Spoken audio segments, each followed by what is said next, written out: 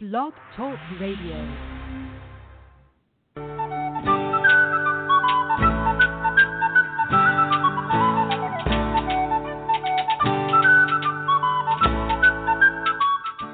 Welcome to the Spiritual Unity Radio Network, a station dedicated to the concept that all manifestations of the divine are equally valid. Join Reverend Terry Power HP, Robin McKean, and all the hosts for programming covering a wide range of spiritual topics, right here on Blog Talk Radio.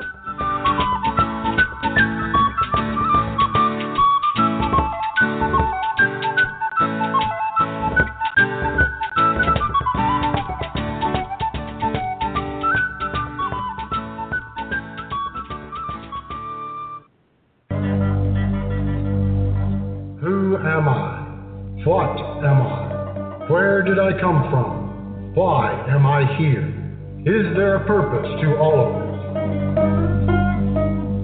Join Hercules and Victus and crew as they seek answers to these and other timeless questions and serve Mount Olympus by safeguarding the path of mystic ascension.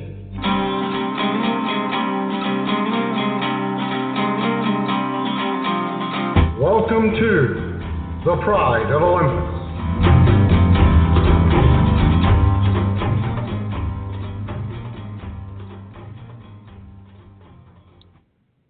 Greetings and welcome to Pride of Olympus. I am Hercules Invictus, and I am greatly honored to be presenting our monthly Living Theurgy episode. Today, our Theurgy Forum and Age of Heroes merge, and we'll be exploring theurgic activism. But first, we'll be introducing our panelists for tonight and seeing what has been going on in their theurgic universes. Greetings and welcome. Who is here with me right now? I'm here, Hercules. This is John Opsapeas, a.k.a. Apollonius. So yes. Great to hear from you. How are you? I'm very well, thank you. Awesome. Let me see who else is here. Greetings and welcome. Who do I have on the other line? Other line, Jean-Louis. Can you hear me? Yes. Yes, Jean-Louis. How are you? Very good, thank you. I'm glad to hear that. For your invitation tonight. I am greatly honored to have you here, and so much has been going on in your universe that I'm looking forward to learning more about all your exciting adventures. Tony Merzwicki will be joining us at some point, and Brandy Williams unfortunately was unable to join us tonight. However, she sent a suggestion of something that we could talk about in our theurgic activism section, so we will be doing that a little later on. And I believe Tony has joined us. Greetings and welcome, Tony. How are you? Hey, Tony, how are you? It's wonderful to be here. The same here. It's wonderful to have you here. We're going to start off tonight's show by doing a theurgic update. And I know Jean-Louis has a lot to share with us.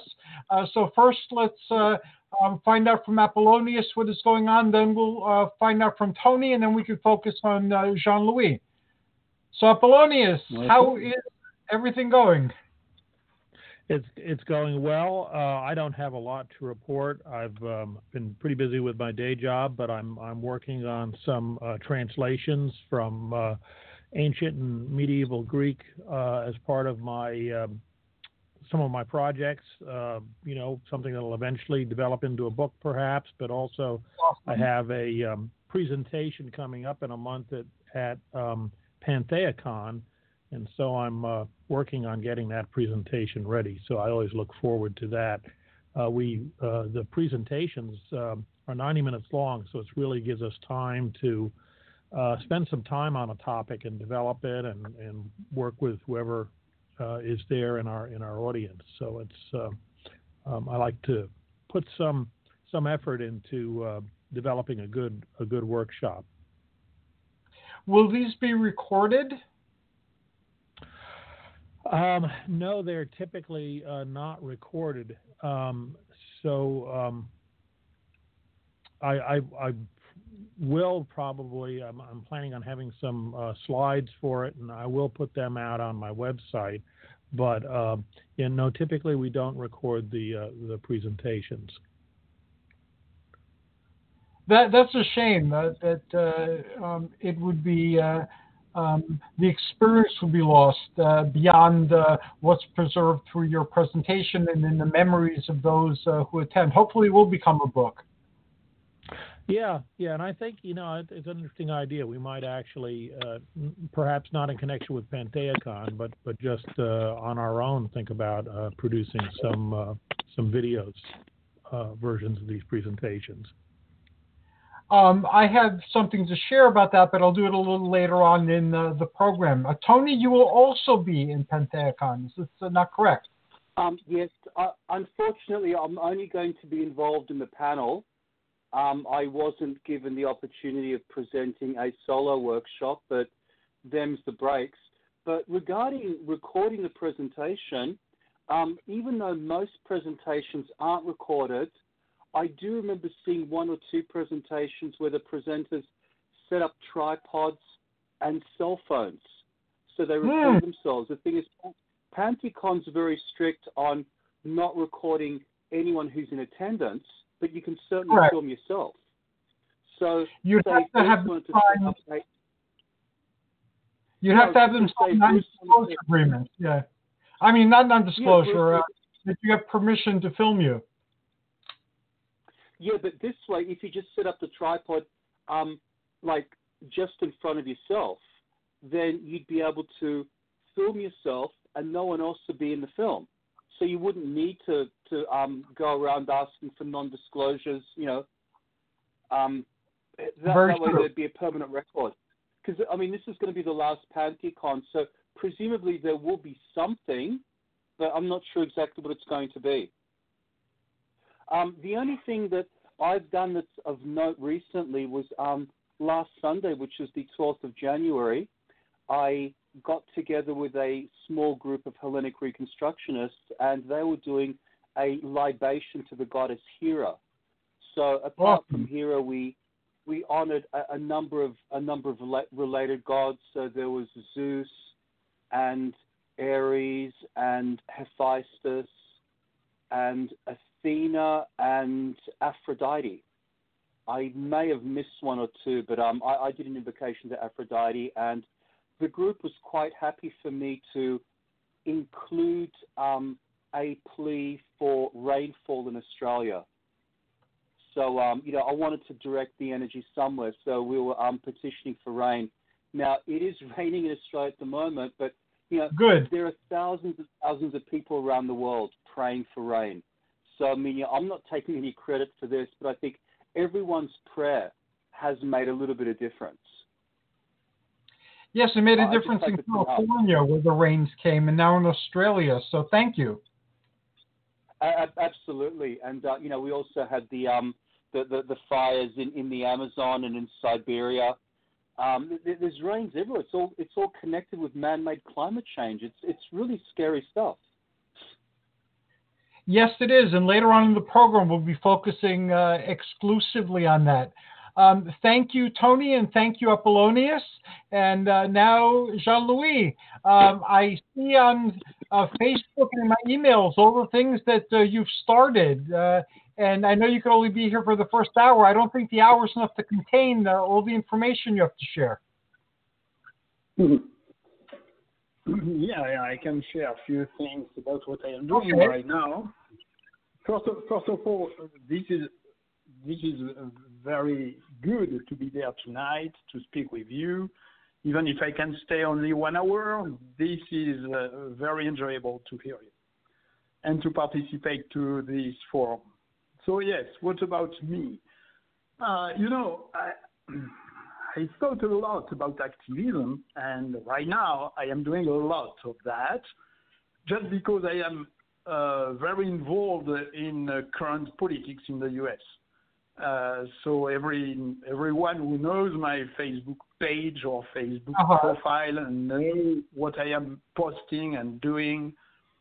And I think that this participation, this involvement for the fight for moral standards, for truthfulness, is really essential today, and from people like us. You know that I am in charge of the Order Solis, of the Kabbalistic Order of the Rose Cross, and to manifest that there is something in the world that is important, essential, in any spiritual level, but on a physical level, like fight for moral standards, for example, fight for clarity, for to defend the people who cannot do that.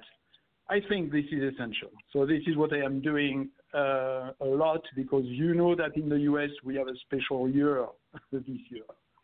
So this is an important part I am doing right now. But beside that, and after that you can ask questions if you want, of course, to go deeper. But sure. Beside that, I am working with my wife Patricia on a new book for Willing Publications, and this is a book about subtle bodies,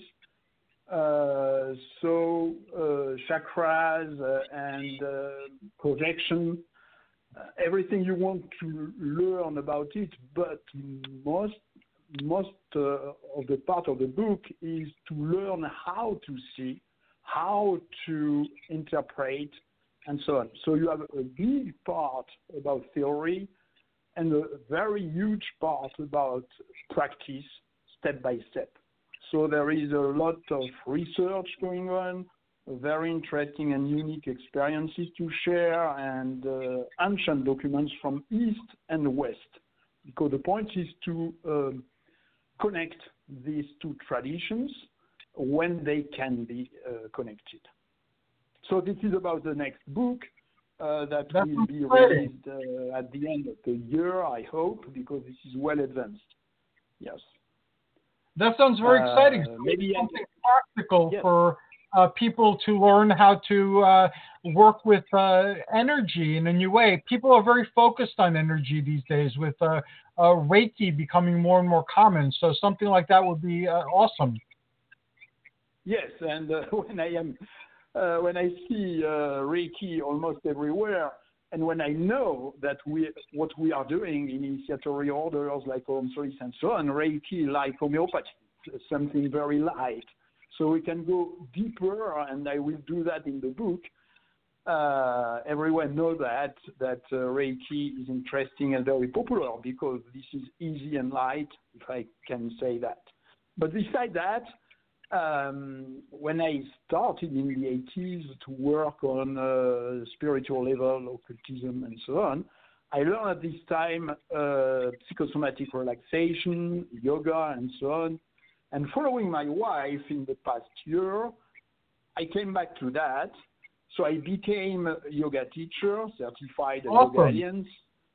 So I teach vinyasa, and I came back also to teach again, and we will with my wife publish a lot of recordings and live event on YouTube on yoga nidra, breathing, relaxation, visualization, and so on. So beside the activity as theurgist, I am linking these activities to this yoga focus, if you want. So this is something very, very interesting, because you know that in theurgy we have a lot of techniques, inner practices like breathing, like visualization, and so on. And for a very long time, this is something very well known in yoga and in the yogic tradition. So to connect both things like that and to teach in workshops and online soon, this is a very exciting opportunity. It sounds very exciting, and I'm going to give our fellow theurgists a chance to react to what you've shared so far. Apollonius.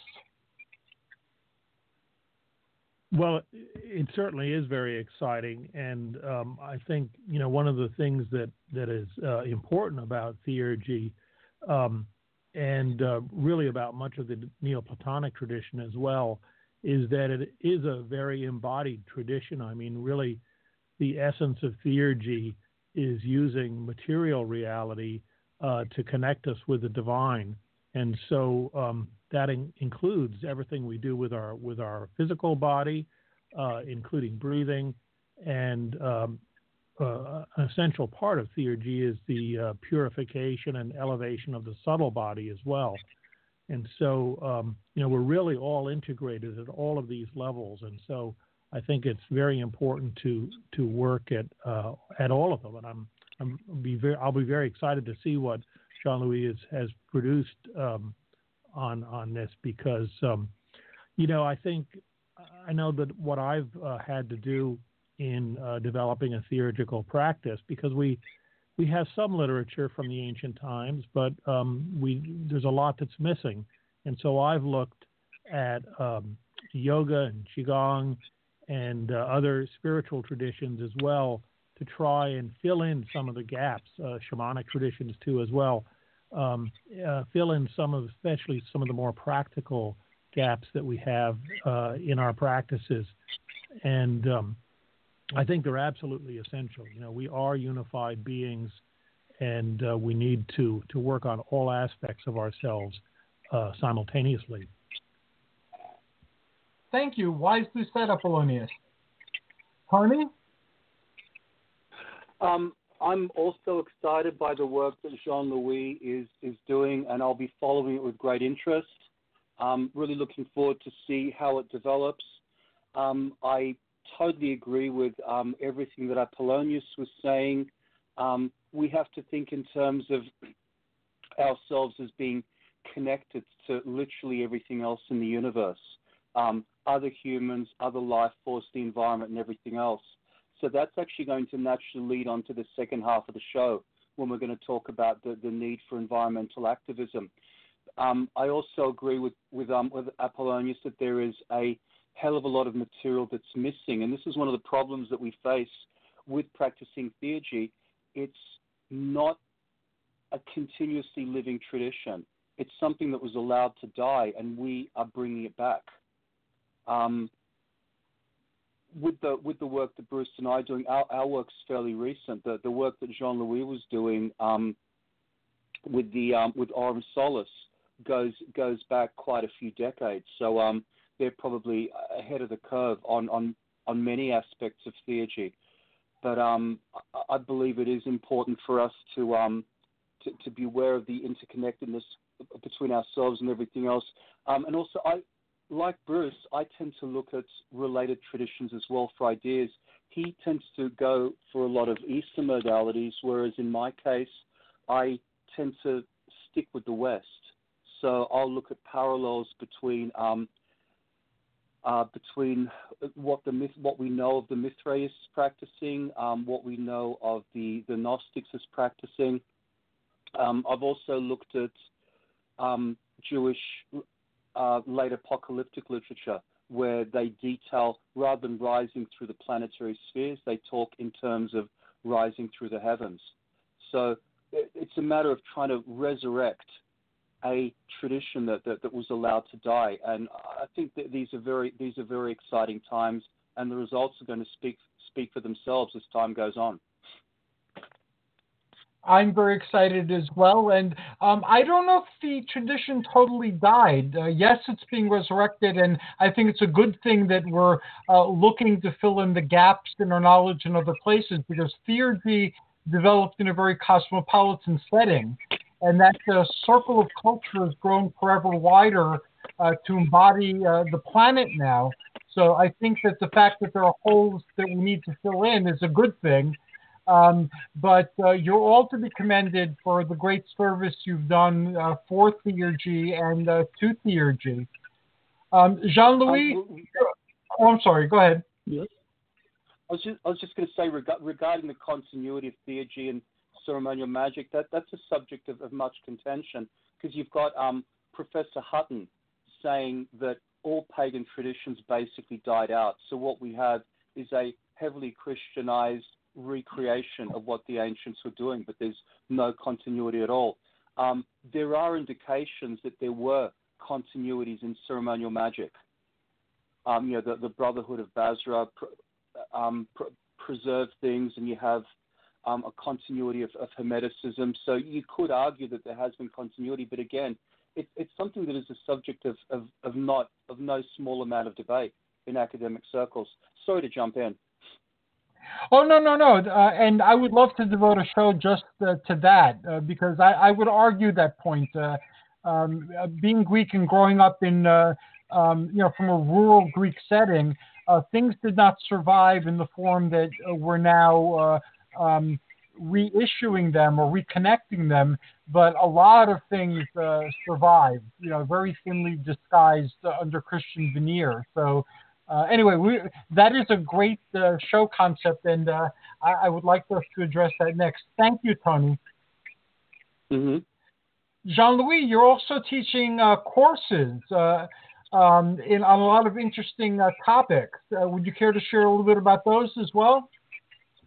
Yeah, yes.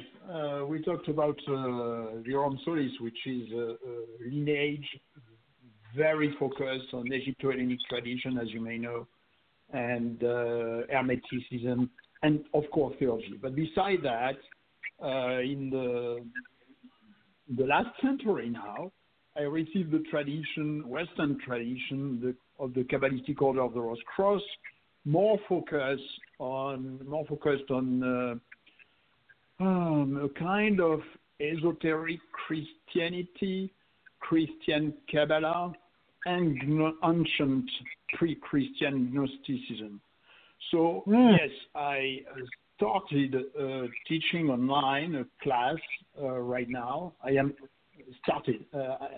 class started 1 day ago, but some people are still joining it on 3 months. And in this case, we are going deep in the tradition, Western Kabbalah, meaning Christian Kabbalah, and the way the occultists of the 19th century interpreted that in this initiatory order called the Kabbalistic Order of the Cross. And this is, yes, very interesting, fascinating, because this lineage is very rare. I have the chance, I guess, to be French, and I was born in the south of France, and this tradition was born in the south of France too. So I was connected with it very young, and this is really a very, very interesting part of the Western tradition, even if this is not per se pagan and in the spirit of theology. This is more in the spirit of esoteric spirituality based on this esoteric heritage of the 15th century, 1516, and reactivated in the 19th century in France. So this is what I am teaching right now, beside the visualization class and relaxation I was talking about. How can somebody get involved in these classes? Just go online or on rosecross.net or okrc.org, my Facebook page, and you will find the various links. I would like, beside that, I would like to add something to the conversation we had about theology. Okay. Because you know that I am very, very focused on that through the Virum Solis. And something, I guess, for me, that never died is the essential part of purification. And this part is really rooted on the body, the diet, and a kind of Western meditation. And I guess that the tendency in theology is not so much, or the focus is not so much on diet and meditation. I mean inner purification. And this is something we are sure that theologists were practicing that. And most of the time we are speaking about rituals, practices, angels, and many things. And doing that, we forget to really highlight the first essential step, which is for me inner purification, moral and physical. And I guess we have a lot to say about theurgy that was born in the Mediterranean world, about diet, about relaxation, and about purification and the philosophical text. And the book about Hypatia is very well done on this point, brings a lot. So I am talking more and more about body and soul, as we just talked about, saying, okay, the soul, the angels, and so on, but first, foundation. And foundation is this inner and physical purification. And I think this is a very important part to highlight.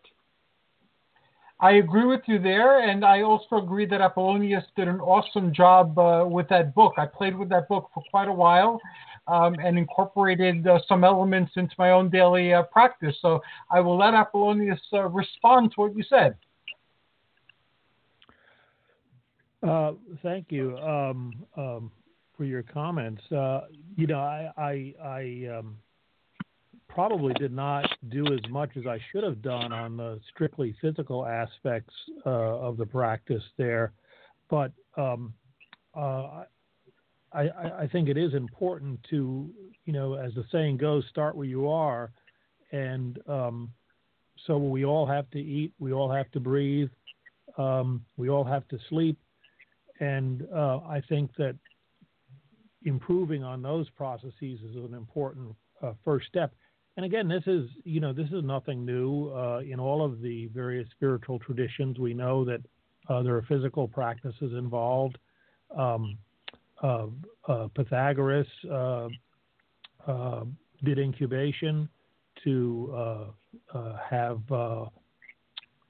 prophetic dreams, for example, oracular dreams. And there was a lot of interest in dietary prohibitions in Pythagoreanism. The prohibition against beans is the one that's probably best known, but and maybe not even true, but it does show that the Pythagoreans were expected to adhere to some dietary practices as well. So I think, this again is where we can, look at a lot of other traditions, because we do all have the same physical bodies. So we can look at some other traditions as well and see what sorts of physical practices are better for our spiritual development. Thank you very much, Apollonius. Tony? I was just going to continue on with what Bruce was talking about. One of the things that really stands out regarding the Neoplatonists was how many of them were vegetarian. So it seems to me that you really need to have a vegetarian diet in order to optimally profit from practicing theurgy. There may be those who disagree with me there. And just to go on, just to give a little aside, I was involved in a magical order back in Sydney, and I was already vegetarian by this stage. And the founder of the group said to me, "Why would you want to be vegetarian? It makes you too sensitive." So his point was that if you're living in the city, by having a plant-based diet, you're too sensitive to energies around you. He felt more comfortable eating meat, so any sort of energies coming in would be dulled. But I'm sort of thinking, well, if you're going to be engaged in a spiritual path, you really need to be as sensitive as possible so that you're receptive to energies around you. So that was like one of the reasons that that got me onto going on a plant-based diet back in '97. And the other thing that comes up, it's sort of fairly obvious, is that we have our bodies which we have to look after. So diet comes into it, but there's also exercise. The Greeks, from whose culture theurgy sprang, were very much into athleticism. They had their gymnasiums.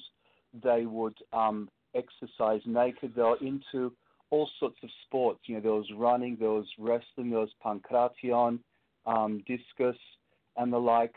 So there was a strong emphasis on being physically fit. And I think the Spartans summarized the importance of it when they talked about how important it was to have a sound mind and a healthy body. The two of them do seem to go hand in hand. So for me personally, I think in order to get the most out of theurgic practice, you do need to be doing some sort of exercise for your physical body. You do need to have a good diet, which for me is plant-based. But I suppose if you had to eat meat, then you should avoid anything that comes from factory farms. Have something that's pasture-raised meat. No antibiotics, no hormones, anything like that. Wild-caught fish and the like. Try to eat as healthy as possible. Try to minimize the amount of processed foods that you have in your diet, because I don't think you can function optimally as a theurgist unless you have a healthy body. I'm just following on from the direction that Bruce took off on. Very good points, and let us see how our fellow theurgists feel about that. Jean-Louis, are you a vegetarian, or do you encourage vegetarianism in the practice of theurgy? For more than 15 years, between 78 something, I was strictly vegetarian. I didn't drink any drop of alcohol and so on. And it was okay at this time. Then I was initiated in the Olympus and I stopped. Okay. And I came back on what is called a Mediterranean diet. That is a very clear pyramid in which the meat is really at the top, meaning very less. So today I eat maybe twice a month meat. But yes, I totally agree on the point that everything we eat should be organic. Because even if we are vegetarian today, for any reason, philosophical or not, if what we eat is not organic, this is not a way to purify the body. So there is several practices we can do. But beside that, what I want to add that in the Orm Solis or the Kabbalistic Order or the Rose Cross or my own practice, there are several steps and period of the year where we recommend strictly vegetarianism. So not all the year, but depending what we are practicing or preparing or parts of the year. In this case, yes, during a while, during a month or during a few weeks, no meat, and we come back to a vegetarianism. But mainly Mediterranean diet, like a good balance to be rooted in the body, with this in mind that we have to eat organic and to find the best balance. So what we have to recommend, I'm always, and I did that when I was teaching philosophy in France, I was always saying, find your own balance. Be very aware of the impact of the what you eat or what you drink on your life. Try to be very, very attentive, aware of that. And after that, you build your own diet based on the Mediterranean one, and of course, integrating your own philosophy, in this case, theurgy. And I know that not all theurgists were vegetarians, depending who is practicing at what time, but mostly Pythagorean, yes, were strictly vegetarian. And we have good books. Porphyrius wrote a very good book about that. And this is a book from the past and the Western tradition. So we have to come back to this book. Thank you very much. That was very comprehensive, and I'm going to return to it after we hear from Apollonius.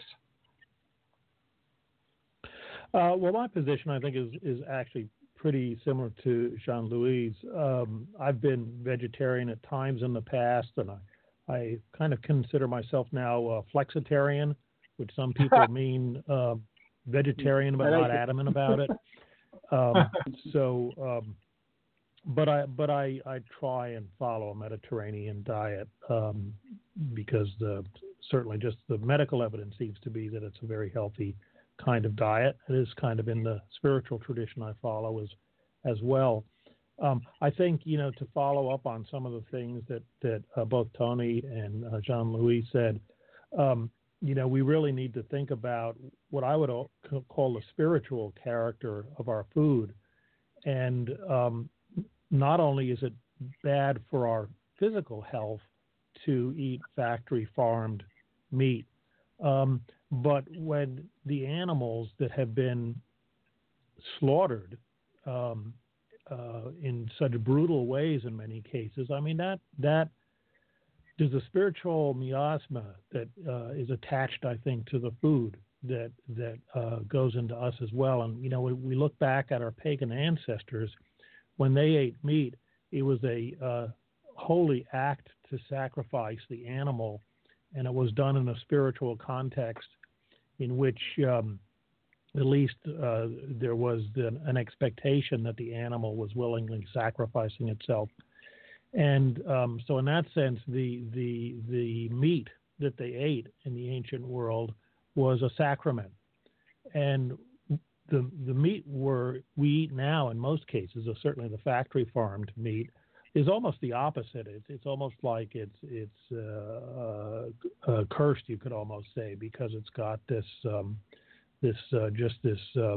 trauma that's associated with the way the animal was raised and then slaughtered. So I think, just aside from the purely medical or physical health aspect of eating organic meat and free range meat and things like that, or other types of dairy or vegetables, we need to think about the spiritual aspect of it as well. Aside from what we're doing to the environment, of course, with some of the food we commonly eat. Thank you very much. And I, unfortunately, am a carnivore for the most part. I do eat a lot of vegetables, more vegetables than most people I know eat, but I do eat a lot of meat. I restrict the types of meat I eat so that I avoid junk meats and meats that are heavily processed and meats that have chemicals in them. But I eat a healthy amount of meat. I found that for me, after much experimentation, I optimally function with what they call like a high protein, high fat, low carb diet. And I feel best when that's what I'm fueling my body with. But I've learned a lot from the vegetarians amongst us, and I'm looking for more plant-based sources for like my protein shake. And now I almost use exclusively plant-based sources for that. So who knows? I may wind up there, but I'm certainly not anywhere near there yet. I had an idea while you were all speaking. A lot of my podcasts are devoted to optimal wellness. And here in Tenafly, I'm a champion of optimal wellness for our town. Tenafly is a healthy town. Here in New Jersey, it's one of the healthiest places to live in the state, and we put a lot of time and energy into keeping it as healthy as we possibly can. So a lot of my podcasts are focused, most of them are focused on bodybuilding, which I enjoy personally, but many of them are focused on like holistic health and other types of physical, spiritual, mental, and emotional wellness. So I would love to do a regular show on theurgic wellness. And if you guys think it's a good idea, it would probably be like once a month. So I'd invite one of you a month for like 20 minutes to 40 minutes to share your views and practices. And I believe there's a lot of virtue in learning from what different individuals are doing, because I learned early on that what works for one person might not work for another. And I'll provide a this is a very good idea, really. Okay, awesome. Apollonius, what do you think? It's Tony? it's an interesting idea. I'm not sure how much I can contribute, but it certainly I think it's a great idea. And having Porphyry in there and other ancient authors would be incredibly awesome. Tony, I know you bodybuild also. Yeah, I'd certainly be interested in seeing how a segment like that turns out. I'd like to share a little anecdote with you. A number of years ago, a friend of mine became Buddhist, and so he went onto a vegan diet, and he thought he was doing okay on it, and then he wound up going for a holiday in Spain, and he found himself in a sleepy little fishing town, and he could not get any vegetarian food, so he was forced to eat fish. And he said after eating that fish, he felt absolutely fantastic. So when he got back to Australia, his doctor ran some blood tests, and there's this theory that there are diets that suit particular blood types. Mm-hmm. So he had that particular blood type, which does best with animal protein. So even though he's still a practicing Buddhist, once or twice a week he will have some animal protein. It tends to be fish. So long as he gets in a little bit of fish protein once or twice a week, he does really well being plant-based for the rest of the week. So it's kind of contrary to his spiritual beliefs, but it's something that he has to do. He's working in harmony with his body. So yeah, I think there's ethical considerations, but you also have to consider what is best for your body as well. In my case, I can do really well on a plant-based diet, and it's so much easier now than what it was when I first started in '97. There are so many options out there, but I do sneak in some eggs occasionally and some cheese. I'm not proud of that, but gradually that will become less and less. Well, thank you for sharing that and admitting to it. I think no less of you. You're an awesome individual.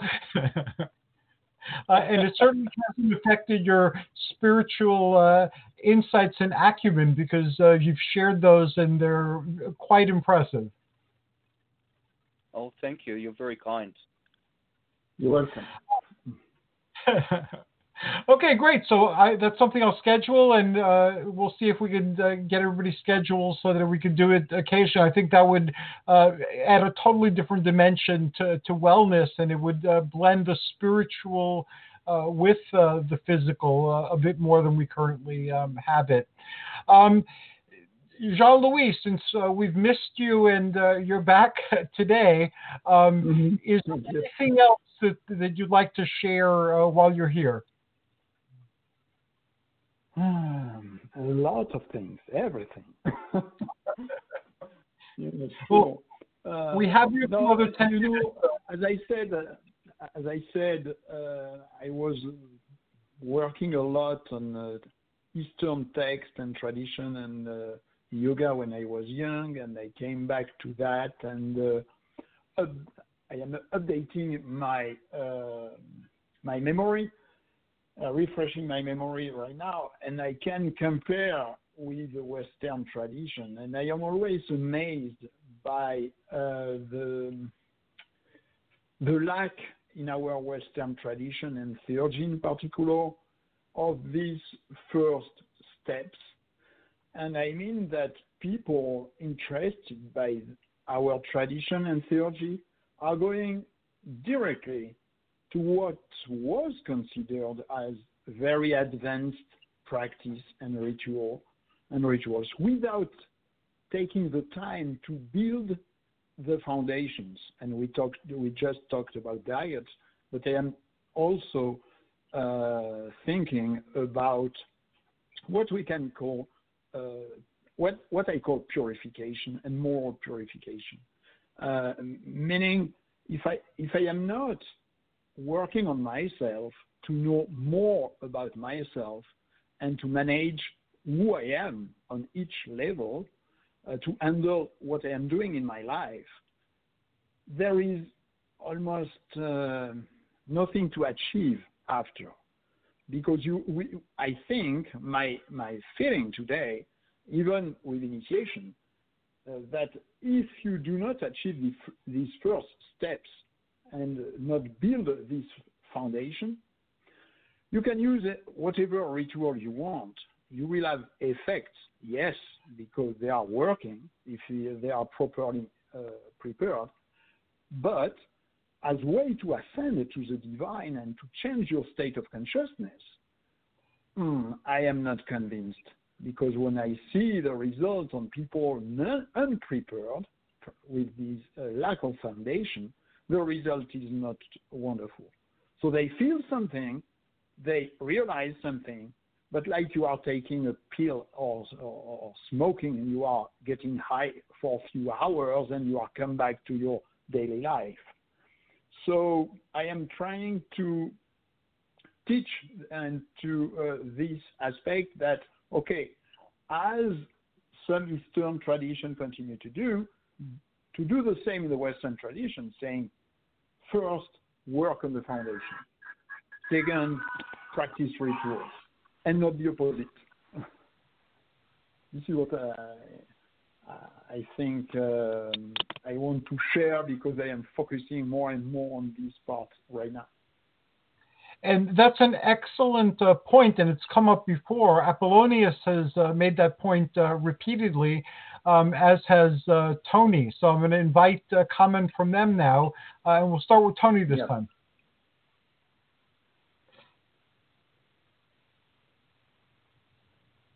Tony, are you there?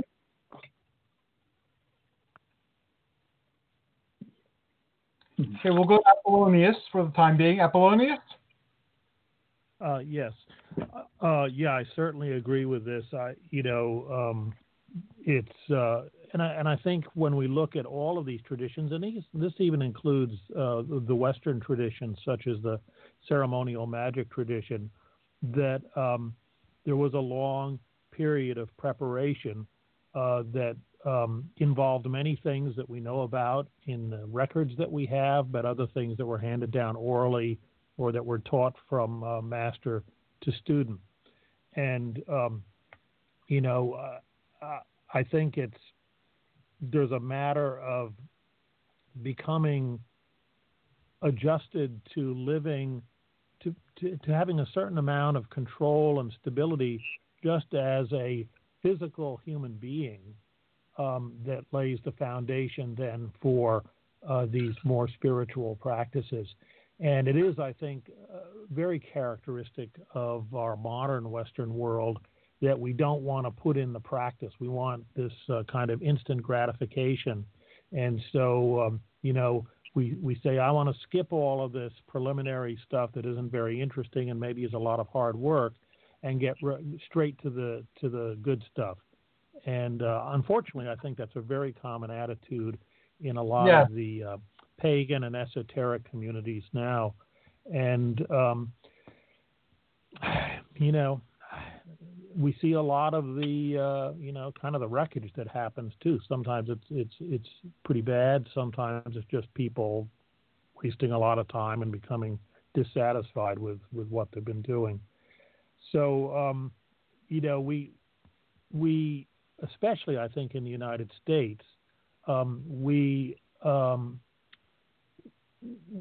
instinctively react against these kind of almost authoritarian kinds of spiritual orders where you had to go through a series of initiations, and you wouldn't be initiated until you really had demonstrated your readiness, and where you had to accept the structure that had been laid down. And we just I think most of us in the United States don't like that kind of imposed structure, but it serves a purpose. I mean, it's like learning to play music. You've got to practice your scales, you've got to do etudes and things like that, or you're not going to become a good musician. And there we still kind of accept that, I think, although a lot of people will not learn to play a musical instrument. They'll just listen to music on the radio or something. So it's a unfortunate characteristic that I think is common in the West and probably especially common in the United States. I would agree too, because a lot of times those processes, even though they're long, involve as much unlearning as they do learning. And a lot of your conditioning holds you back from experiencing different things, and it takes time to see that. You can grasp it with your head, but until you've integrated it, it's not going to really mean anything or lead to anything substantial. Tony, yeah, are you with us? Yeah, I'm back. I was just having some problems with my phone. Oh, I'm sorry. No, that's okay.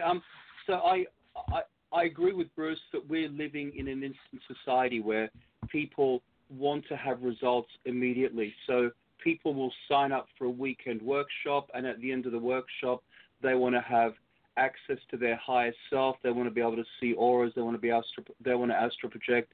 They want to have everything. They're not prepared to put in the time that the ancients would. You look at monastic communities. People would shut themselves away for years in a monastery. And so there was this tradition of craftsmanship. We know that the Druids would spend many, many years studying their craft.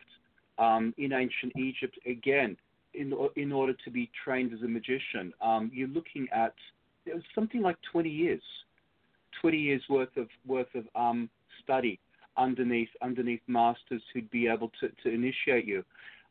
We know that when we look at some of the oracular sites in Greece, there was one in particular where you would require a month of preparation. It was a lunar month. So people would basically go underground. They'd spend time in the dark. They would eat particular foods that were associated with the underworld gods, things like mollusks and the like. So they'd be in total darkness. They would hear the monks chanting, and then at the end of the month, they'd be shown light. So at the end of that process, you would definitely experience something, but it took a month to get there. But one thing that's not as well known is that when this particular oracular site, and I can't remember the name of it, I'll have to look it up, was excavated, they actually found a bag of hashish.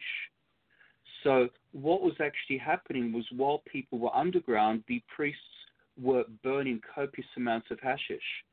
So just imagine you're in the dark, you've got hashish vapors going through the place, you're eating special foods, you're hearing chanting, so you're in total darkness, and you get shown light. You will experience something, definitely. Profound. You could give like a 99.99% guarantee that you will experience something at the end of the month. But again, it took you a lunar month to get there. People these days won't have a month to set aside. If they have any annual leave, they'll go off to Hawaii or somewhere for a couple of weeks. They want to enjoy themselves. The idea of setting aside a month, or preferably even more, is totally alien to them. You look at the Abramelin operation, which goes back to the 14th century. The original version in the McGregor Mathis translation described a 6-month operation, whereas a later translation indicated it should actually be 18 months.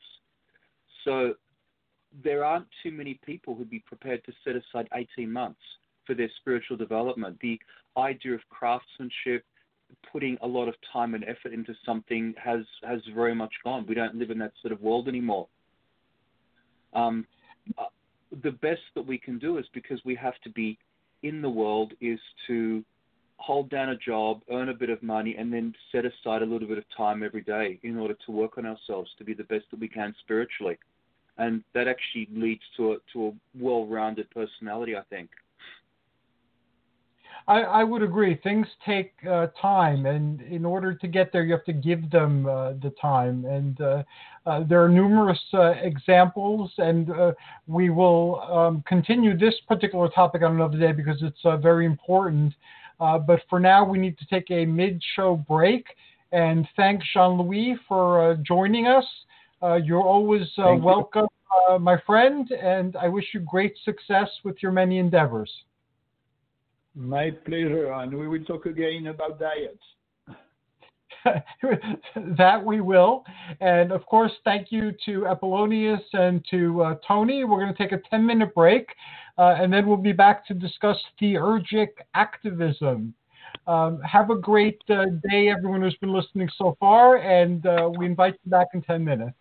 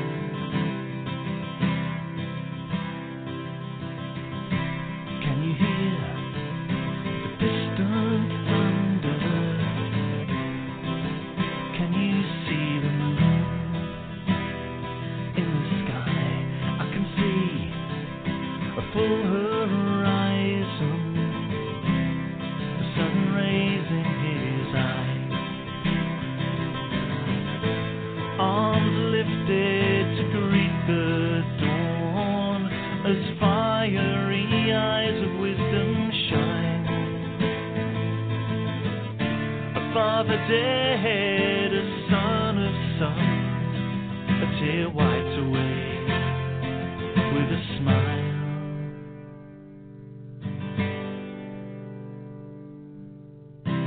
All of my life I have seen many offerings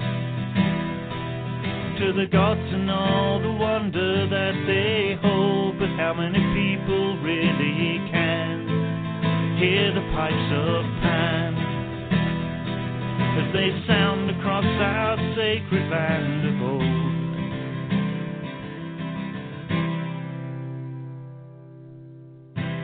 I can see a cloven hoof falling on the bare skin of the earth. I can see life returning, feel the triple one's rebirth. Golden light dapples across the woodland as the piper dances and plays its tune, and the hunter horned one, spirit of man, to the moon.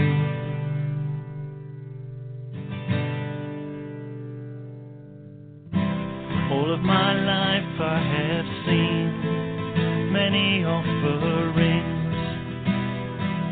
to the gods and all the wonder that they hold, but how many people really can hear the pipes of Pan as they sound across our sacred land of old?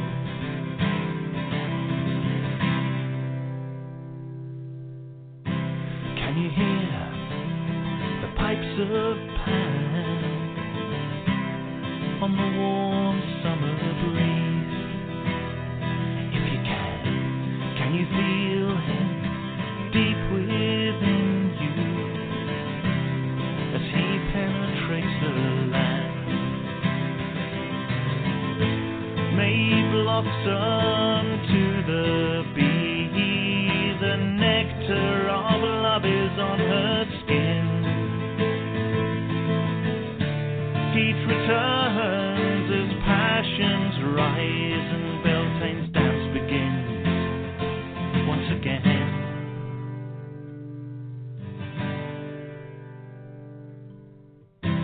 All of my life I have seen many offerings to the gods and all the wonder that they hold, but how many people really can hear the pipes of Pan as they sound across our sacred land of old? All of my life I have seen many offerings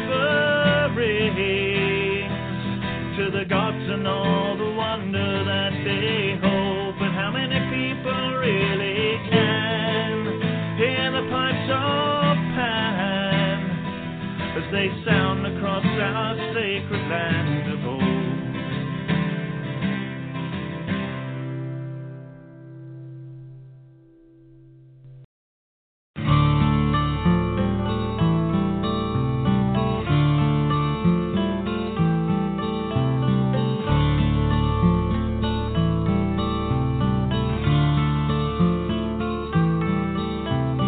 Sunset, moonrise, and see how the land is bathed in silver hue. You feel so lonely. Come with me and let me show there are others just like you, who feel the powers of earth, sea and sky, of dragon and fairy and shades of the night. Hear the call of our ancestors of blood and bone, of womb and tomb and standing stone. Lady, stir your cauldron well, chant your words and sing your spell. Deep within this darkened hall, hear the goddess Caradwen call.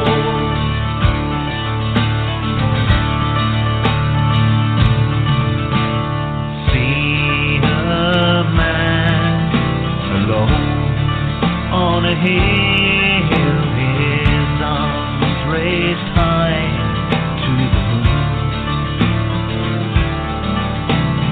Chanting words, a charm, a spell of power, a witch's rune.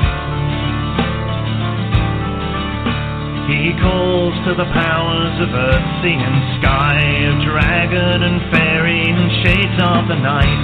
He calls to his ancestors of blood and bone, of womb and tomb and standing stone. Lady, stir your cauldron well, chant your words and sing your spell. Deep within this darkened hall, hear the goddess Caradwen call. Come and taste of the cauldron's brew and magic she will give to you. You will dance in the eye of the storm, your Caradwen's children, the cauldron born.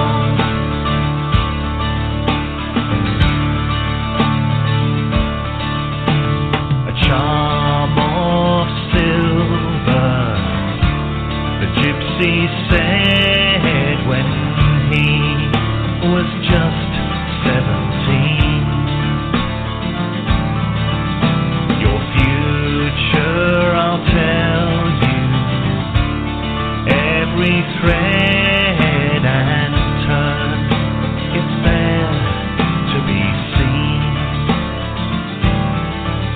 She took his hands, tracing the lines, searching for patterns and looking for signs. Your life a construction, one day you will see. Through the illusion and into the dream.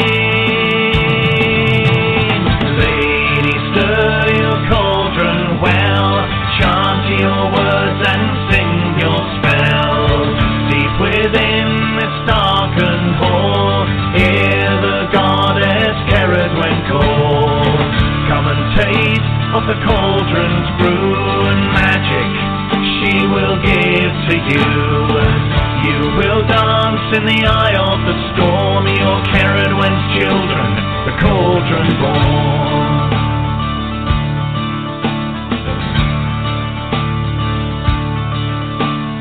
So we stand on this hill, our shadows are cast by the moon, chanting words, our charm, our spell of power,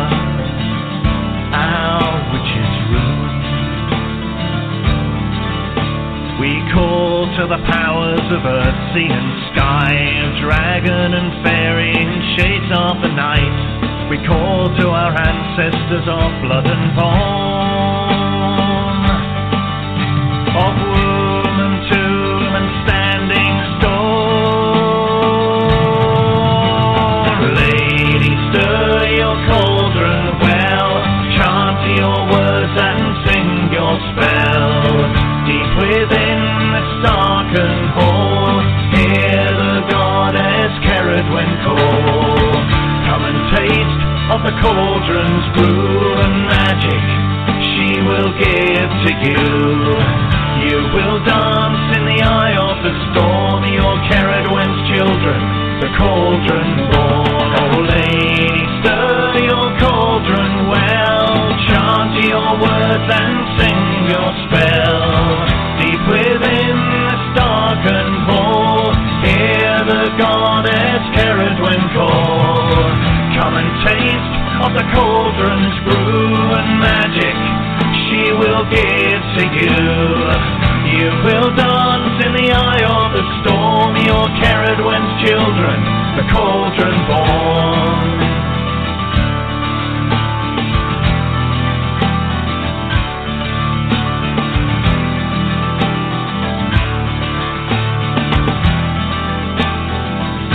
You're the cauldron born, cauldron born, we're the cauldron born,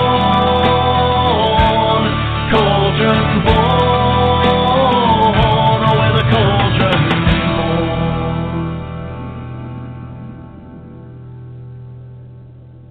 Greetings and welcome back to Pride of Olympus. I am Hercules Invictus, and tonight is a very special night for me. It is our Living Theurgy program, and we are in the middle of our Theurgy Forum. And now we will be discussing with Apollonius and Tony theurgic activism. And Brandy, who is also a regular in our forum, she's not here, but she gave us a topic to speak about. And she passed this responsibility on to Tony Merzwicki. So I pass the mic over to Tony. Hi, Hercules. Hi. Brandy gave us a fantastic article to have a look at. It's called All We Owe to Animals. It's not enough to conserve species and ecosystem. We have an ethical duty to care for each individual animal on Earth. And it's been penned by Jeff Sebo, who's a clinical assistant professor of environmental studies, affiliated professor of bioethics, medical ethics and philosophy, and director of the animal studies MA program at New York University. So basically an overview of the article is it talks about how we mistreat animals and how we should be looking at reducing the amount of pain and suffering that they're going through. He starts off by talking about the nasty effects of climate change. So we have the horrible bushfires in Australia. There have been hurricanes. He talks about aardvarks in the Kalahari starving because of increasing drought. Black bears are unable to hibernate because of warming temperatures that stop them from hibernating. They talk about animals in the ocean dying because of ocean acidification. So he impresses upon us the importance of addressing climate change. But the thing is that then he gives us a number of suggestions as to what we can do.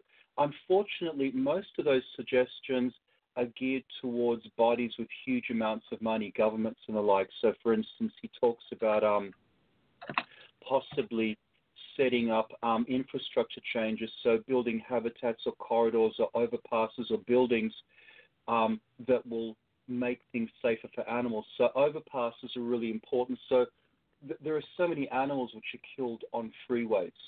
So with an overpass, they have a safe place that they can walk to get from one side of the freeway to the other without being killed. But again, that's not something that we as individuals can do.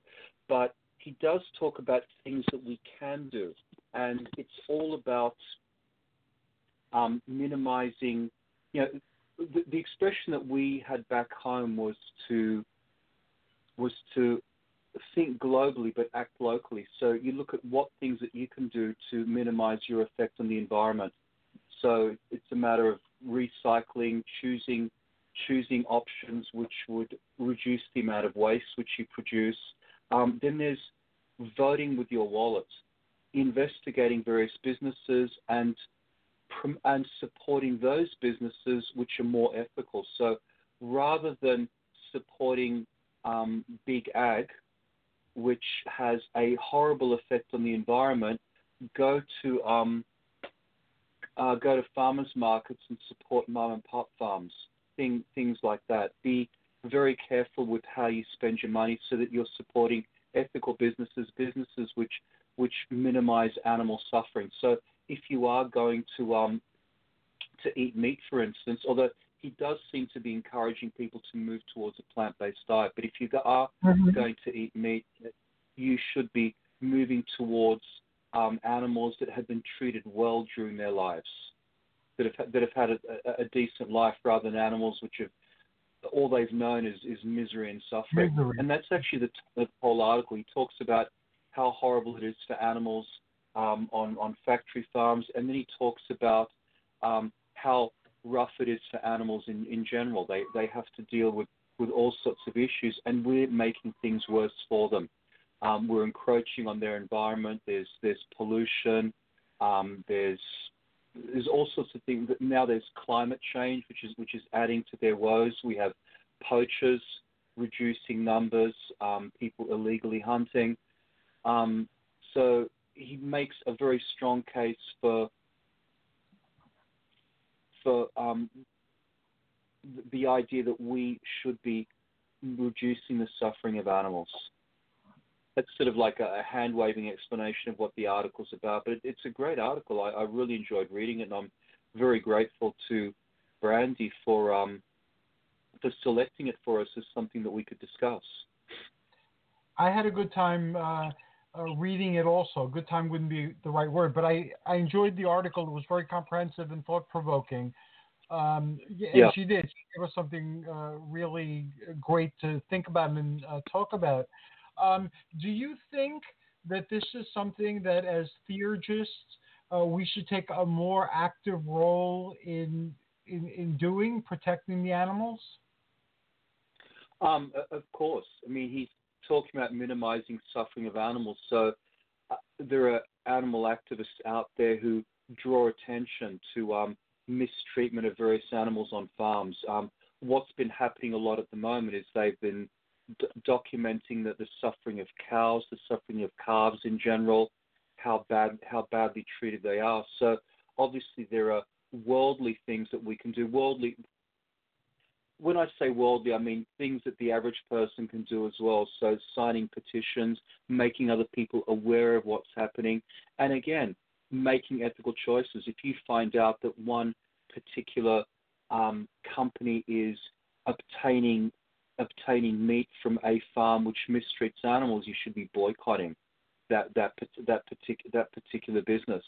And again, always opt, if you're going to have meat, always opt for meat that's been sourced from farms where the welfare of animals is paramount. Thank you. Apollonius, what are your thoughts? Yeah, I think of this, on perhaps three levels. When I'm thinking about some of these environmental issues, and especially issues about, well, let me say maybe just environmental first of all. There's the physical aspect of it, and as climate changes, that's certainly making it difficult for many species of animals. Plants also, as the climate changes, have to adapt. Essentially shift to new locations, and there's the other physical effects of sea level rise and bushfires like there have been in California and in Australia and so forth. So that's all just kind of the purely material, physical aspect of the things, that it's bad for us and it's bad for most other living things as well. At least it changes things. It may be better for some and worse for others, but it changes things, and it makes it difficult for all living things to adapt. Then the second level I think about is the ethical level, and this is, I think, the issue that more directly is relevant to the pain and suffering of animals. And this is still, to my mind, it's somewhat independent of theurgy. I think, and we've talked some about this before, at all of these three levels I'll talk about. And what they are basically is the physical level, the ethical level, and the spiritual level.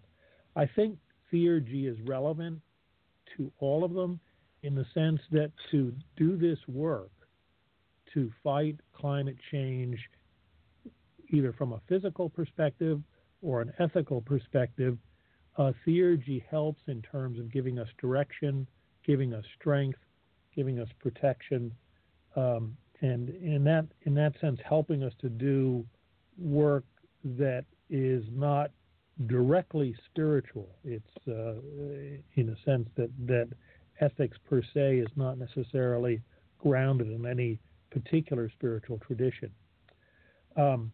But nevertheless, theurgy can help us do those really sort of more mundane types of activities. So mundane in the sense of being not directly spiritual. And then at the spiritual level is, in some sense, at the ethical level, we're viewing animals as other sentient beings. They're capable of suffering. They have a consciousness. The ethical level also, I think, treats the effects of climate change on other people, marginalized people in third world countries especially, suffer from the effects of climate change worse than we do in the industrialized world. So I think that it can help in those respects. But I think, that's what everybody should be doing, is working on those levels. I think what theurgy gives us especially then is a connection at the spiritual level as well. And I think one of the really things that's missing in a lot of the environmental movements, not entirely, but in a lot of it, is that we're still viewing the environment as a resource, whether it's animals or plants or minerals. We're viewing it as a resource, and we're worried about the fact that there's going to be less of it, or it's going to change in undesirable ways, and that's going to be bad for us, especially economically. And the economic arguments, I think, are important to make, but I think a lot of the problem is that nature has been desacralized. It's been unenchanted, as some people say. And so I think, that one thing we can do as theurgists is to try and sort of reawaken the spiritual connection to nature, to understand that it really is a living spiritual being, all of the different aspects of nature, because then that gives people, more people, I should say, not everyone obviously, but it gives more people a real feeling of reverence for nature. And they won't make these decisions solely on an economic or a physical comfort, or even strictly an ethical basis. It'll be just more respect for our spiritual role within the natural world. And I think that that's a part that, certainly not in all quarters, but in many quarters, because of the desire to appeal to a very wide class of people that might not share your one spiritual view of nature, we tend to say, okay, yeah, but it's bad economics, or it's going to hurt us all in the long run. We're going to have to move our cities, or, we won't be able to, run our cars around or eat so much beef or whatever it might be. And because that's an argument we think we can use with everybody. but I think it leaves out an important part of the respect we've lost for nature over the past several hundred years. Arguably starting maybe in the 17th century, we've really lost the notion that nature is sacred. So that's one aspect in which I think perhaps theurgy can contribute a special kind of aspect to this whole problem. Thank you. That was very well thought out. You got the gears in my head turning in terms of with the resources at hand, what can we possibly do as theurgists to pretty much reverse the tide, to stem the problems and forestall where this seems to be heading. And I really got a lot out of that article. And it opened my eyes to certain aspects that I hadn't thought of, or I'd thought of, but they didn't really connect as well in my mind. And after reading that article, they connected much better in terms of things that we can do. So we have podcasts. So we have a voice. These podcasts can be accessed globally by anybody with a computer, with an Alexa or Siri, and with a bunch of other devices, by telephones. So we potentially have a planet that we can reach through podcasts. How can we develop a theurgic voice that addresses the challenge before us? I think that we're looking at a multi-level approach that's required. The first level is the purely mundane level. One thing that Bruce raised was really important. He pointed out that animals are they're thought of as commodities. So, for instance, when the meat industry talks about raising cows, they talk about meat production. So you're thinking of these little plastic trays in the supermarket that meat is on. You don't think in terms of a sentient animal. But the thing is, the internet is actually a wonderful ally, as it's showing people just how animals are capable of showing emotions to as great an extent as we are. And I was actually looking at an article not too long ago. There was a study done at Sydney University that shows that cows communicate with each other. Cows are more than capable of communicating with each other. They're not just dumb animals. They communicate. They feel pain. The mothers feel pain when their calves are taken away from them for milk production. They feel fear. There are cases of cows escaping from when they're about to be sold off to slaughterhouses. There was one case of a cow that joined a herd of deer. Another cow joined a herd of bison. Just goes to show that animals are more than capable of helping each other out in times of need. That actually came out in a huge way during the bushfires in Australia. There was an article about wombats.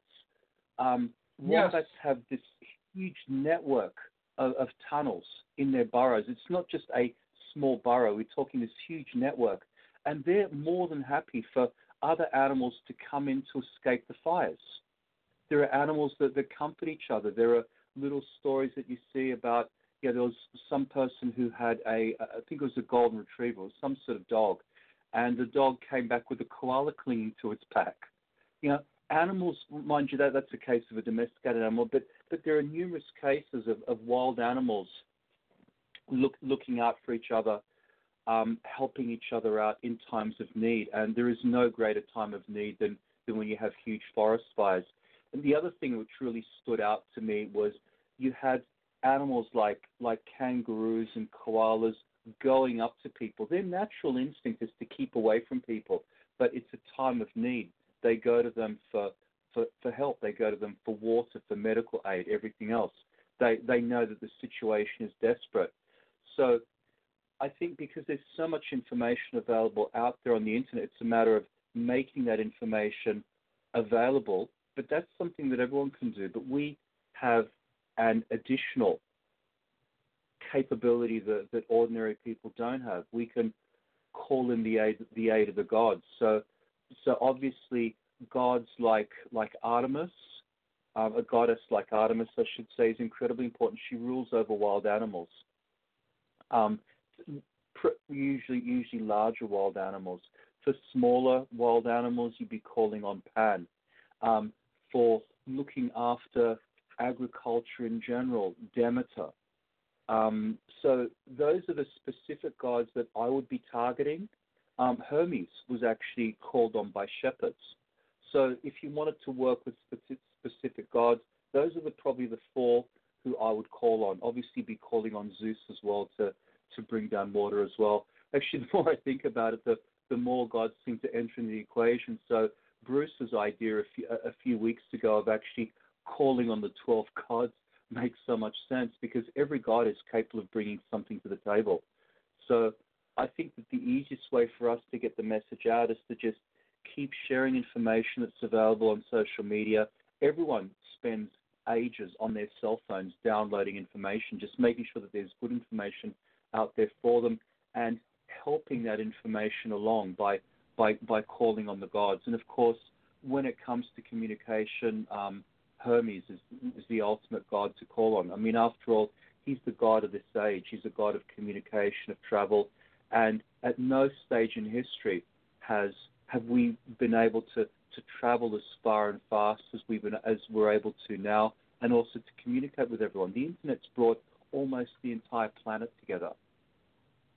So it's all under the domain of Hermes. What you're suggesting is that we disseminate information by linking to articles that demonstrate that animals are sentient beings, and also perform rituals to the appropriate Olympians, granted that all the Olympians are appropriate, and share this activity with other people. Am I understanding correctly?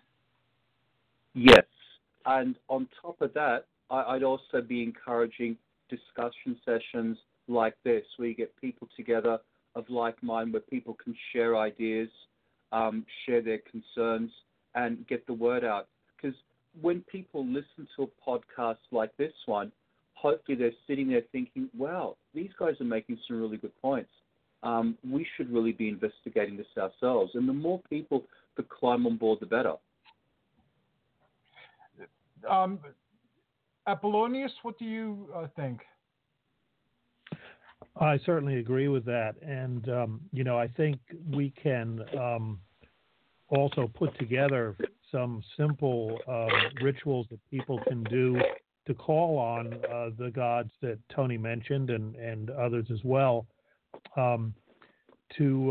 People may have their own traditions for doing this, and in fact their own gods if they're working in a different pantheon.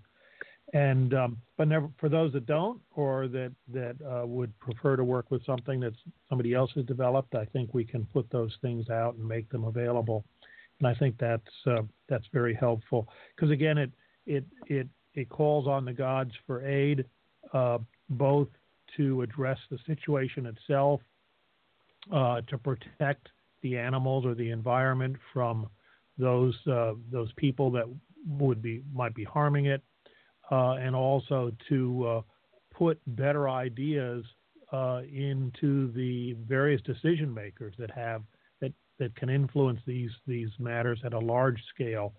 As you were saying, that some of these things are not things we can particularly do as individuals. It takes the force of corporations or the government to be able to pull them off. But we can help change these people's minds. The other thing I would suggest is, in terms of becoming more aware of the sacred nature or the sacred aspect of nature itself, is if we can get more people to essentially do simple kinds of theurgy that put them into spiritual contact with the nature, so they can really feel the life and the sentience of trees and plants and all of the wild animals and the rivers and the mountains, they again, that will give them extra motivation to work for environmental ends and protection. So people do this, of course. They go into nature and they have a spiritual experience, but it may be somewhat unconscious and unintentional. And I think, with the technology of theurgy, we can perhaps make suggestions that will help people have these experiences, even if they're not particularly following any spiritual tradition and may not think of themselves as spiritual at all. I think we can present some of these practices in a way that nevertheless will have the effect of bringing them into contact with the spiritual dimension of the world. And then I think they will become more committed to doing the right thing with regard to the environment. So I think we have to work on all of these different levels at the same time. And of course, the other thing that theurgy can do for us is that we can go to the gods and we can get suggestions and advice on how we each individually can do what is best. Find out how we individually can contribute in the best possible way. And I think that all of us that practice theurgy should be doing that as just getting more effective guidance in our own personal lives. Brandy had suggested putting together a web page. Until we do that, I guess we could start a Facebook group. That might be a good place to start. And this way we could at least start organizing the information and growing a community for awareness. I'm going to share something with both of you. This is pretty much what I've been doing my entire life, on and off, in cycles. And this is how I'm personally responding to what's going on. I've been, part of what I feel I'm here for is to inspire people and bring in a new age of heroes. And one of the things that I've been focusing on for the past few years is the environment and animals. And I've been finding people who devoted their life to that. And I've been proclaiming them champions of Arcadia. And Arcadia is, of course, the wild and the green with the plants and the animals in it. So this is how I have presented it. Within us all is a unique greatness. All of us were granted divine gifts at birth, and a grand destiny lies ahead for anyone willing to follow their unique path. The path of the age of the victim is finally over, and the age of heroes has dawned. The way of the hero posits that one must utilize one's individual strengths to make one's world a better place. One need not be perfect or operating from ideal circumstances either. Are not the heroes that inspire us often tragically flawed? Are their lives not in a state of flux and full of uncertainty? Does this prevent them from attempting and accomplishing great things?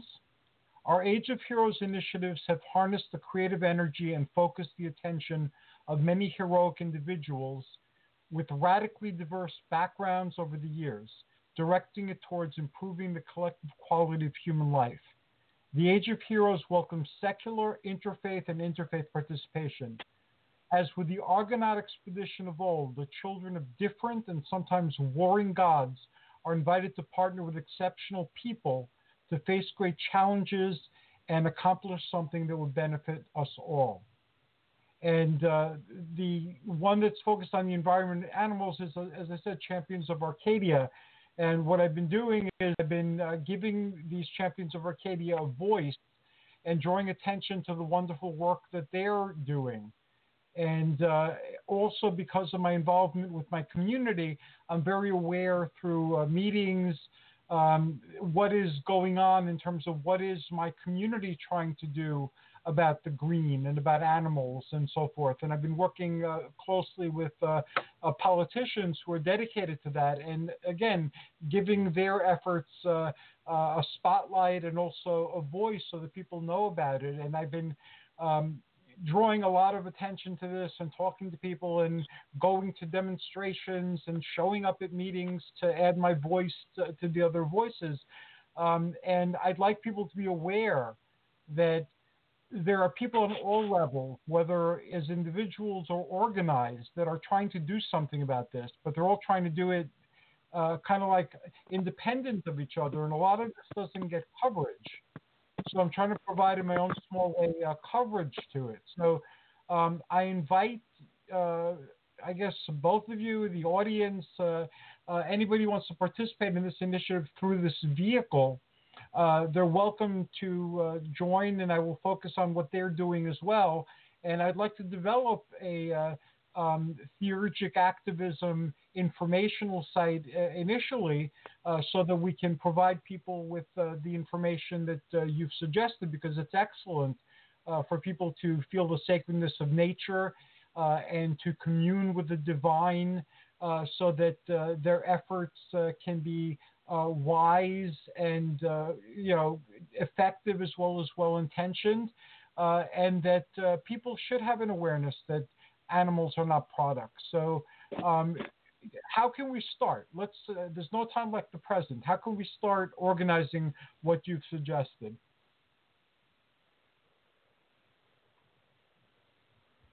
Well, I think you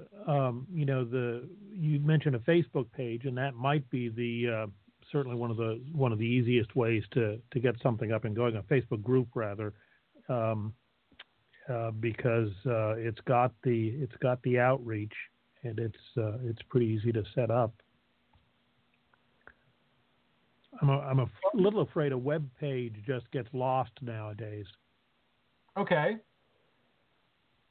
And so a Facebook page. Tony, what do you feel about a Facebook page or group?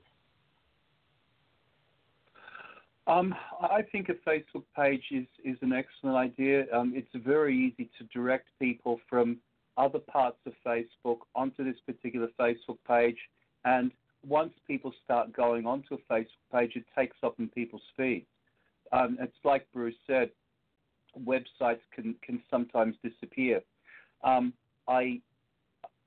I think that with the rituals that we're going to upload, they should be suggestions for a couple of reasons.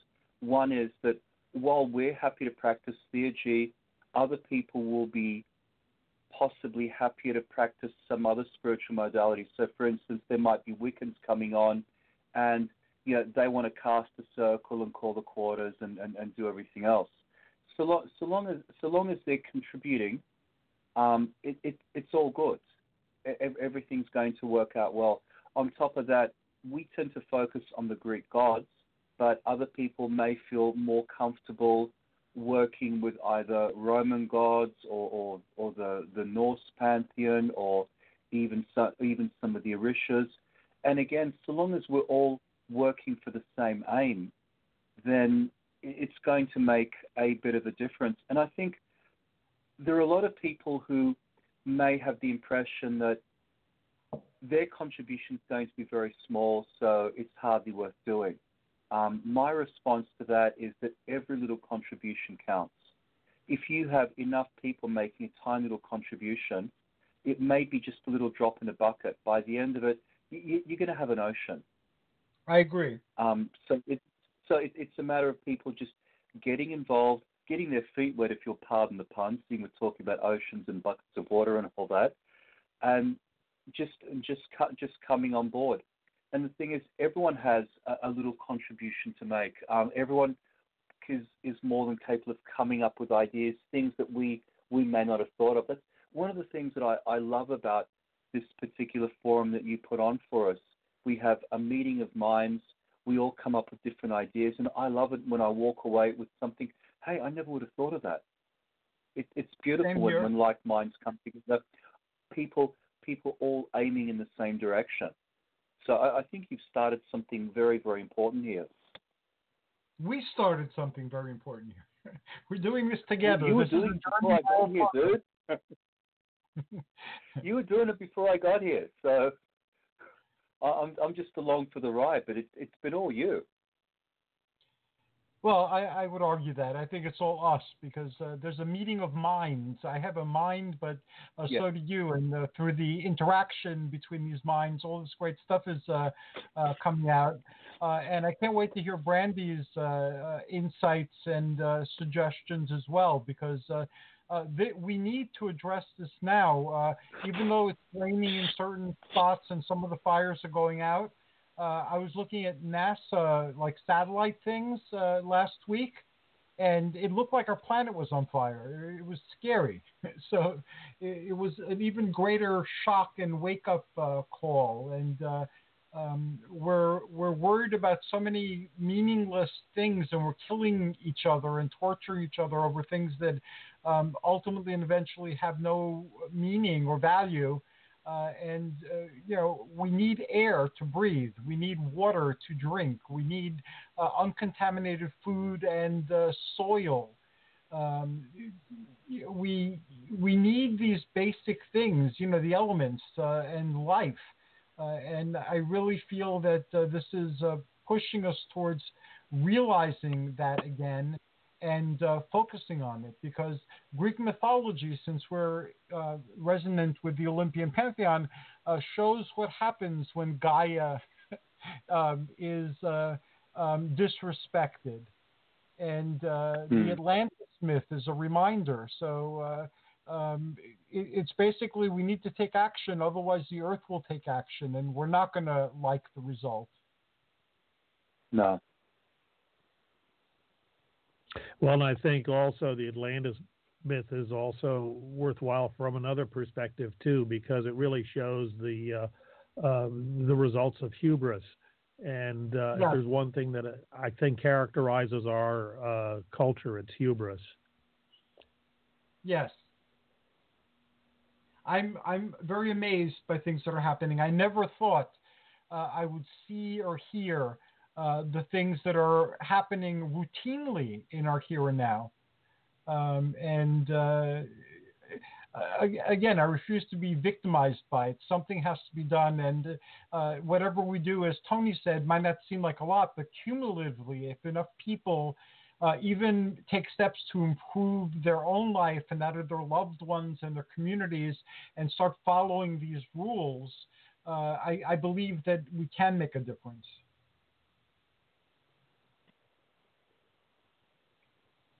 Now, Christine Evron, she's the president of our Chamber of Commerce, and she's a champion of Arcadia.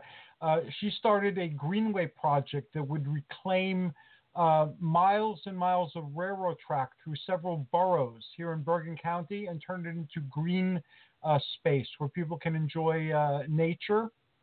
And she's been coming on periodically. Her schedule is very busy, and sharing tips, small things that people can do to minimize their impact on the environment, as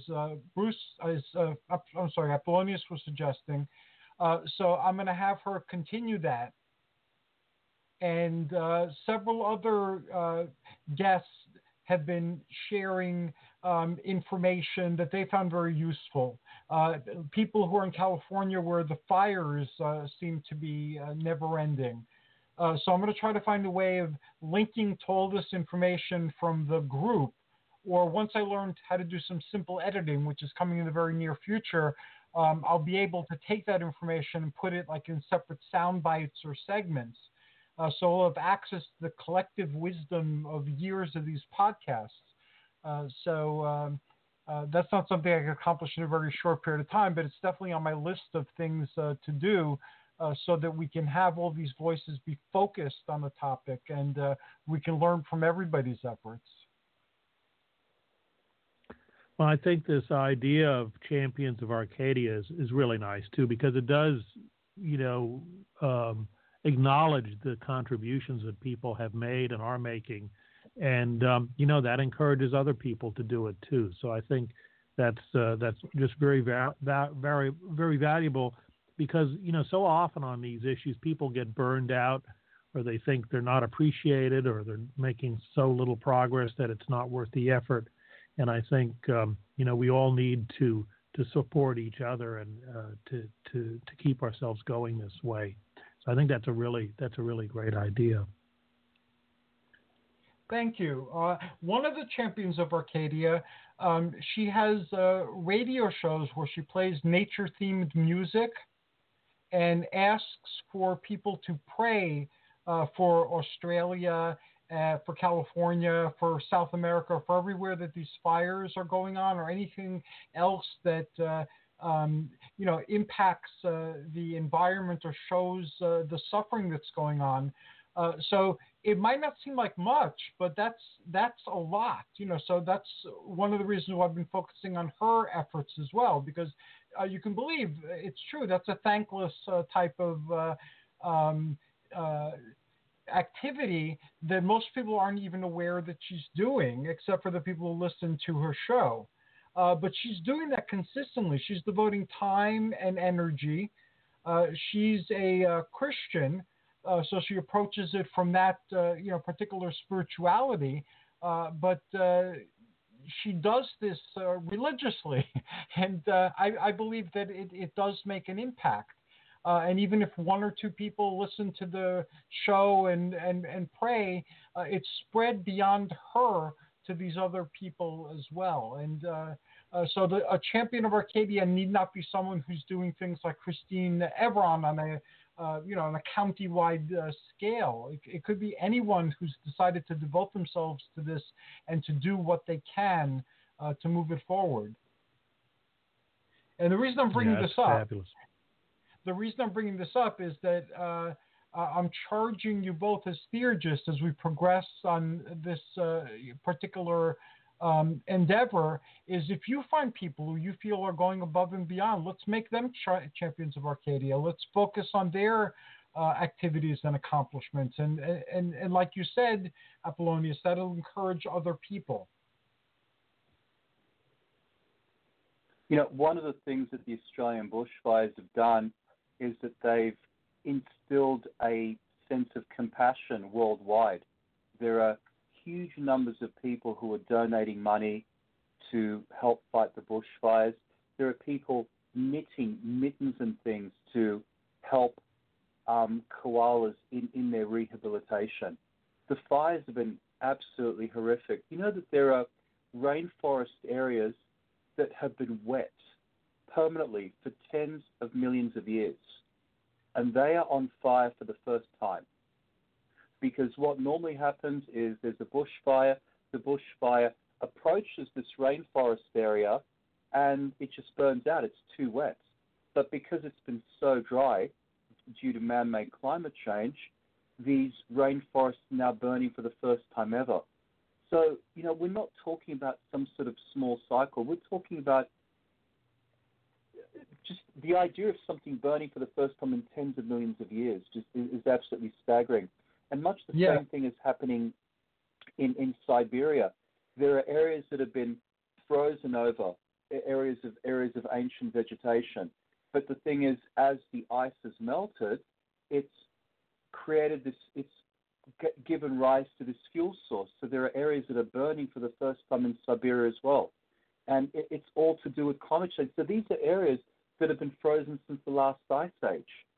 We've changed the Earth so very much in the last few decades. In 1950, the carbon dioxide levels were at a level greater than they ever had been in millions of years. And since then, it's been going up at an exponential rate. So I think everyone who was aware of that statistic would have known that something was going to happen, because we were in uncharted territory, and it is happening. And for me, one of the scariest things is that we're not all in this together. The people who are profiting from this, the ultra wealthy, because it's fossil fuels and the like that are triggering climate change, are actually, they're setting up bunkers for themselves. So, and they're investigating what areas will be safest, whether it be Alaska, whether it would be New Zealand. And the sort of questions that are being asked by the ultra-wealthy are incredibly telling. They know that there's a good chance if the collapse is bad enough, the monetary system will fall apart. So normally people invest in precious metals in times of crisis. But if there's no food, if there's no water, no one's going to be interested in precious metals. The only thing that's going to matter is food, water, and shelter. So you've got these ultra-wealthy people who are building bunkers for themselves. They're having a private army to look after themselves, and then they have to make sure that that private army will remain loyal to them once the apocalypse comes. So I've read of them investigating the possibility of give them disciplinary collars. You know, things that you see in science fiction movies where, you know, they can be zapped if they step out of line. They're also thinking in terms of having these huge safes that have food in them and water, and only they know the combination. So basically these guards have to be loyal to them. We're talking about a total disruption of order. This is an absolute worst-case scenario. But the point is we're not in this together because the ultra-wealthy will be able to survive climate change. They'll be able to go underground for a year or two, wait until things blow over, then come back out. So it's going to be the remainder of us who are going to have to face incredible droughts, incredible rising sea levels, extinction of many of the species on the planet. Things are going to get very, very bad unless we reduce our carbon footprints. And I know that sounds really dramatic, but there are people who are taking this seriously. And I've read about ultra-wealthy people buying up tracts of land in the middle of the United States because they're going to be protected from rising sea levels. They're taking it all very seriously. And meanwhile, you've got so many people denying that it's taking place. But the ones who have money are taking steps to look after themselves. I've heard those things as well. We have a few Disclosure Network shows on the podcast where people from the Disclosure Network, share information, and those type of topics, have come up. And looking through YouTube to follow up, I've come across.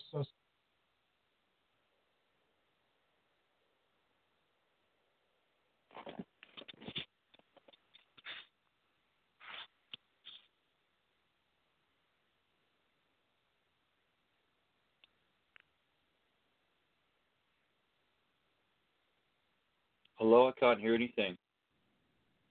I'm here, Tony. Okay. Yeah, we lost Hercules, I think. I actually thought I dropped out, but it was Hercules. Well, at least we're both on. So you want to share your thoughts while he's gone? Well, I think the point about these these ultra rich people, I think, is very well taken. And I mean, we have, aside from these new revelations, we know that the oil companies identified climate change and the CO2 levels as a problem decades ago, so that they could do their own planning for it, but kept it secret from everybody else. So I think we've got ample evidence that the people that are saying it doesn't exist many of them are exactly the people that believe it and are also preparing for it. So that's another really serious problem in our times now, is that the government is not working for all the people. It's working for the ones that have the money. Absolutely. And that is something we should do something about also. Currently, I've been trying in my small way to spread information about the voting and where people can go to register to vote, to draw information to the fact that there's all sorts of people trying to restrict voting and gerrymandering and these type of challenges that exist in different communities, and getting that information out there consistently well. And here in my community, working for the polls and, therefore being there with the voters. I try to, give positive reinforcement. People actually got out to vote. And fortunately, the voting has been increasing here locally slowly over time. More people are getting out and expressing themselves through their vote. And also, how do you educate yourself? How do you know how your legislators are voting? What do you do if you're not happy with how your legislators are voting? Getting that information out there as well. Because it is very important that we do something. And if the people who are in power in our particular system at this time are doing these things, they shouldn't be in power.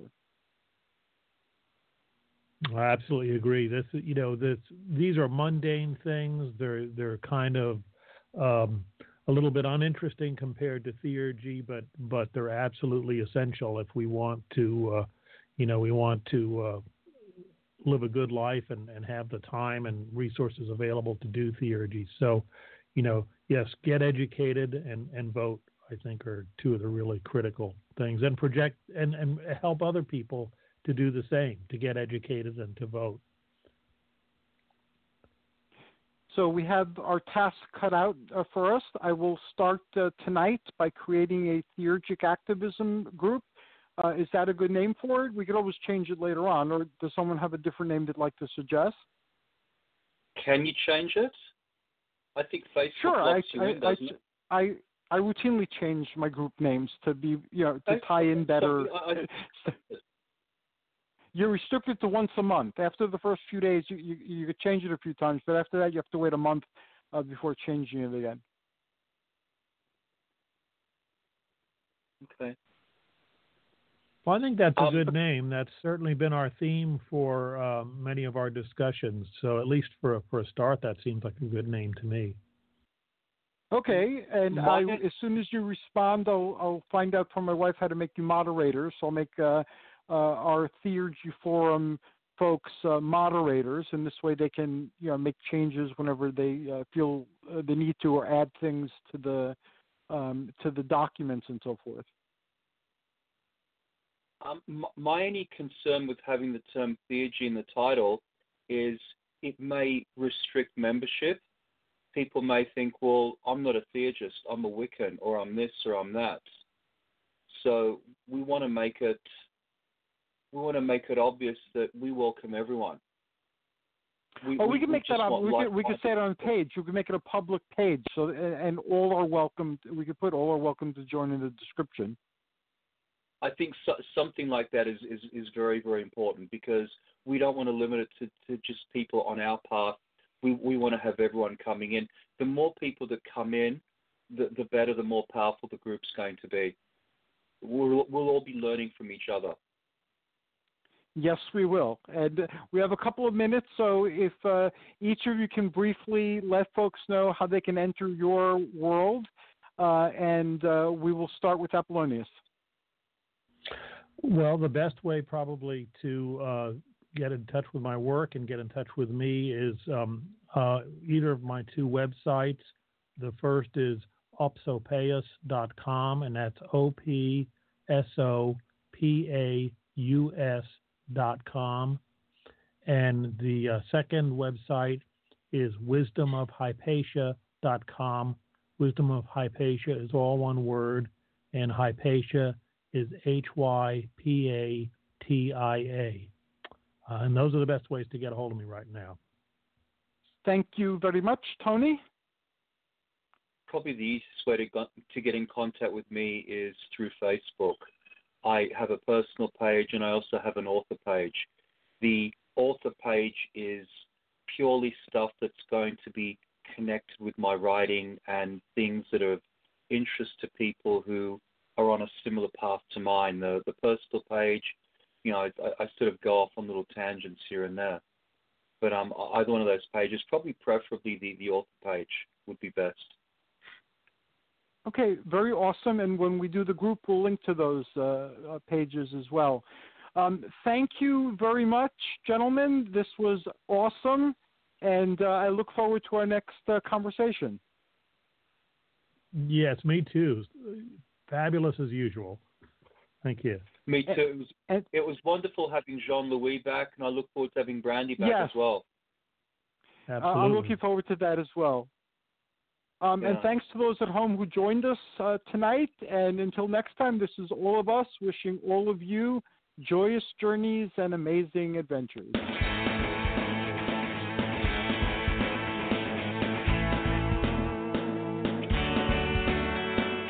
Thanks for listening to the Spiritual Unity Radio Network. Join us 7 nights a week for exciting programming covering a variety of expressions of faith. And remember, all manifestations of the divine are equally valid.